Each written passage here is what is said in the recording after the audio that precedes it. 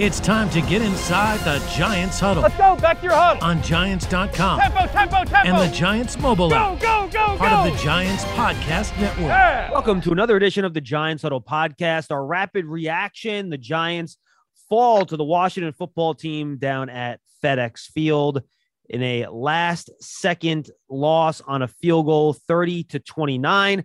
Joining me this week is the one and only Super Bowl champion, Carl Banks.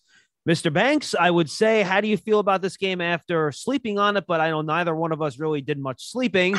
So about 14 hours later, what are your thoughts? Well, I said it during the final seconds of the game. The Giants earned that defeat.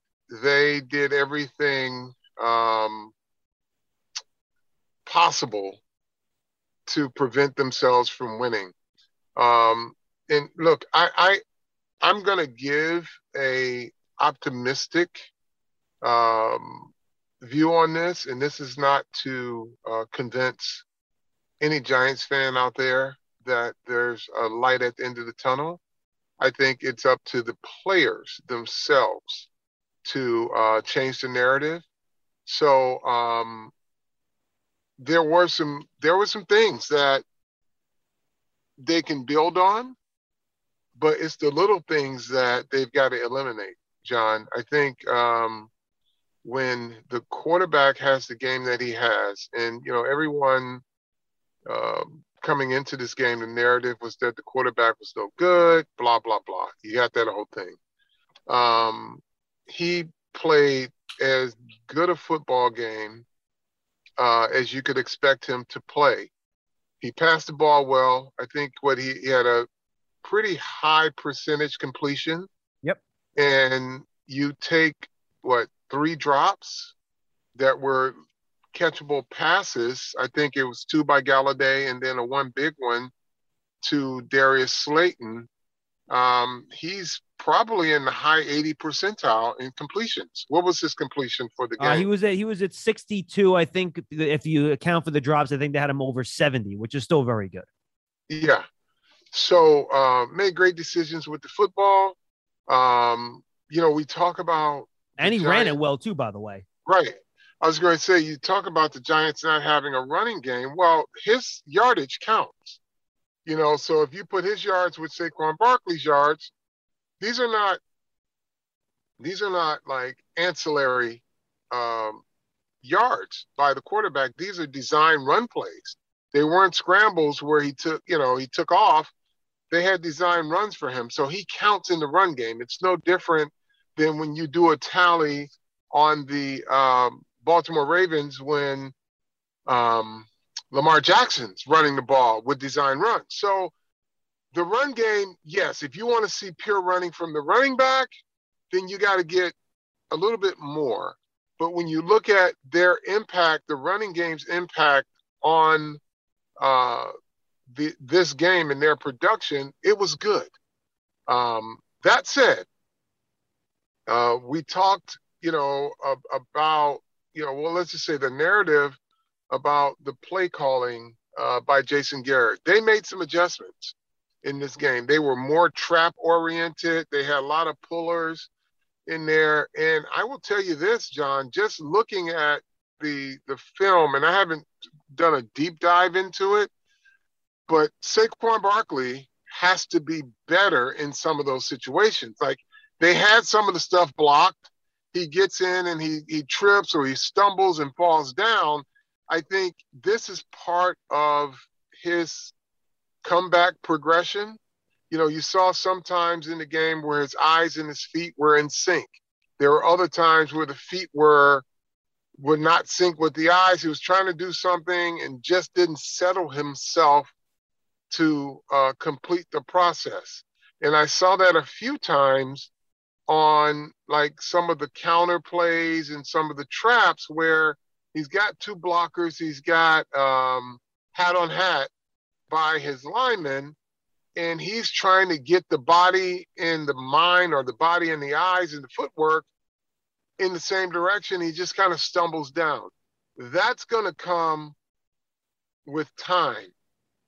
with Saquon, but that time has to come relatively fast now. And I'm sure the more he sees it, the better he'll be at it. But the instincts you can see are there, but they're not synced up quite yet.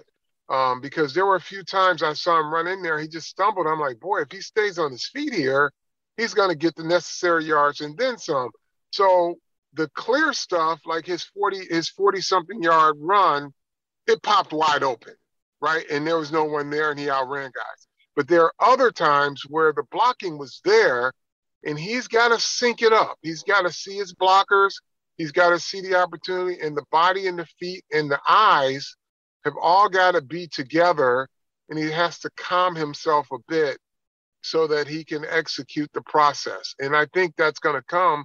But like when you want to look at, the positives of a very negative outcome, those are some things that they can build on. But until they do it, there's no sense in selling hope to a fan base. Like I can tell you, I am hopeful, but I can't tell a fan that they should feel like I feel because they don't see it the same way, and they're result oriented. And so the Giants have got to quiet this narrative, and the only way they can do that is to execute and win. Right. Well, execution will result in wins because they did enough good things to win the football game, but they did more bad things to lose it. And they were just little things, And so the bigger concern for me is not the offense. Like the offensive line, again, did an adequate job pass protecting. Yeah, they gave up some sacks, but look who you're going against. That's going to happen. But they were able to hit the plays that they needed in the pass game, and their communication seemed pretty good. Now they were outpowered at times, but it wasn't for lack of or for mental mistakes or lack of knowing where their assignments were. Their communication was really good across the board with the offensive line. They just, sometimes the better player won, but they had their moments where a lot of moments, I should say, where Daniel Jones had a clean pocket or a clean enough pocket. He made good decisions with the football. So if you combine that with, just some opportunities that I felt Saquon Barkley had in terms of, just settling himself and getting underneath his pads, those runs and just settle himself, quiet himself, and run in rhythm, I think they're going to be fine.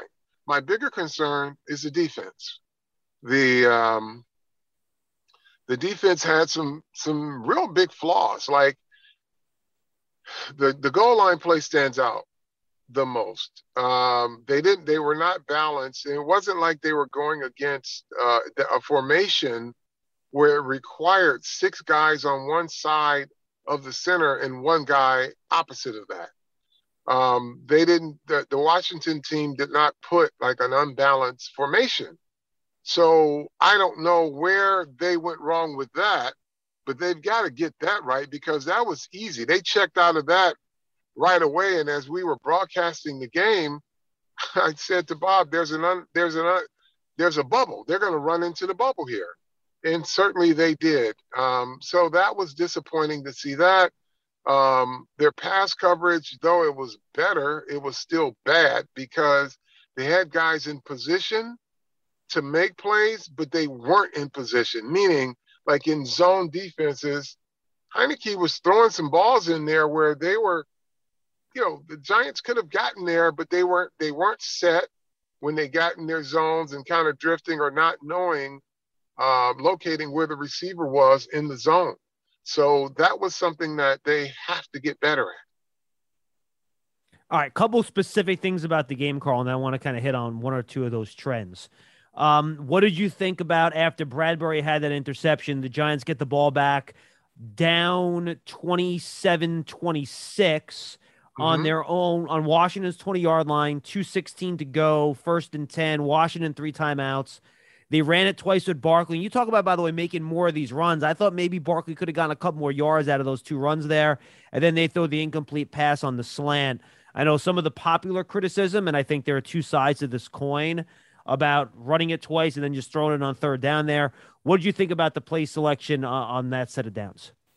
Well, again, offensive coordinators are not going to be 100% all the time. There are going to be some plays that break down because there are humans playing on the other side of it. Yep. And it's not, it's not Madden football, right? But when you, again, take a closer look at it, to your point, you felt Saquon Barkley could have got a few more yards. And again, he's getting over his skis a bit. And I don't think he's settling himself in terms of his patience with his feet, his eyes, his body. He seems to be hurried a bit, and he's got to let these plays develop. And that is basically a running back who has not played in a year, coming off an injury, trying to get everything there, and he's rushing it a bit. Sometimes these plays take patience. When you have guys that are pulling and trapping, you got to allow those blocks to get set up. And he did not on those two plays. He was trying to hit it quick. Those aren't quick hitting plays. That wasn't a trap. There's a little bit slower developing. And if he gets, his settles his body a bit, John, he's going to go for 4 or 5 yards, if not more, on all of those two running plays. When you look at it, he just kind of, once he gets there, he starts to stumble. He gets too far over his skis, and he just kind of stumbles into the ground, not really absorbing any contact until he falls down. Yeah, no question about it, Carl. And I think the other thing frustrating about this game, we had the game last year with Evan Ingram. He dropped the pass against Philadelphia, right? Backbreaker. But that's a physical error. And I think, Darius Slayton had a similar play in this game. But you go back, and this, I think, has been something that's very uncharacteristic of the Joe Judge team that we've seen play for 17 games before this particular game. Just to give you some examples, second drive for the Giants, a false start on a 3rd and 2, makes it 3rd and 7. Jones gets sacked. You have to punt. C.J. Board is a holding penalty on the long Daniel Jones run. So a touchdown gets called back. In the fourth quarter, consecutive false start penalties turns a 3rd and 5 into a 3rd and 15. Giants have to settle for a field goal. A James Bradbury holding penalty extends a Washington drive that turns into a field goal. Then you have the Dexter Lawrence offsides. To me, this is not a trend that I think we've seen with this team. They have not beaten themselves in that way, really, under Joe Judge. So to me, I think that's what made this very uncharacteristic as a team that really was near the bottom of the league in terms of penalties last year. Yeah, and John, I heard something this morning on one of the networks. It was Chris Carter, and he made such a really great point when he said sometimes you got to teach teams how not to lose in order to teach them how to win. And that he couldn't have been more profound in terms of his insight there, because again, no one wants to make mistakes. No one goes out there to make mistakes, but you've got to value every possession, and you've got to have a sense of the importance of the situation. And, I call it situational awareness, where, that certain things can't happen on this play because we could win this down. Just like with Darius Slayton on the ball where he's wide open. Now, I'm sure when they called the play, they probably said, you're probably going to be one-on-one. We're going to get the safety out of the middle field. You can beat this. He beats it. And he knows at the line of scrimmage, when the ball is snapped or pre-snap, this is going to be my play. Now, after that, the next thing that should come to mind is make sure you catch this ball.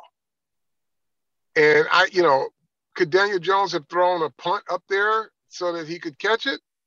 Sure. But Daniel Jones put a perfect pass. I mean, he literally hits him in the palm of his hands in stride. I don't know if you could ask your quarterback to do more other than to throw a worse pass, because it was a catchable pass. It was a pro football pass. And again, Slayton didn't go out there expecting to drop the ball, but you've got to expect to catch it is what you have to do. When you get all the conditions right in its execution at the end of it to complete the play successfully, that's got to be at top of mind, because that wasn't a play where it was a 50-50. We hope he gets open. Right. No, they knew exactly what they wanted. They got the look that they wanted. Now in the receiver's head, he's like, oh crap, I got the look I need. I got to catch this ball. That should be it. So it's all, like I said, no one goes out there expecting to make mistakes, but you've got to expect not to.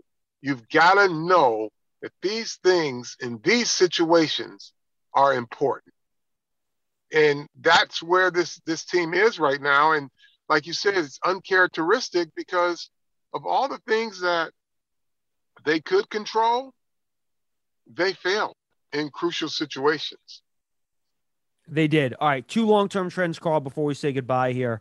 Hey, Giant fans, taking all the action in New York Giants football from your very own private suite. Giant Suites are a great way to entertain your family and friends while rooting on your Giants right here at MetLife Stadium. Speak with the Giant Suite rep now by calling 888-NYG-1925. You already kind of mentioned this already, but I could not be in more agreement. This is what I said on Big Blue Kickoff Live just an hour ago, whenever that show was. I'm half sleeping. But you can fix penalties. Those are momentary mistakes. It's a momentary mistake to drop a pass. You can fix all that.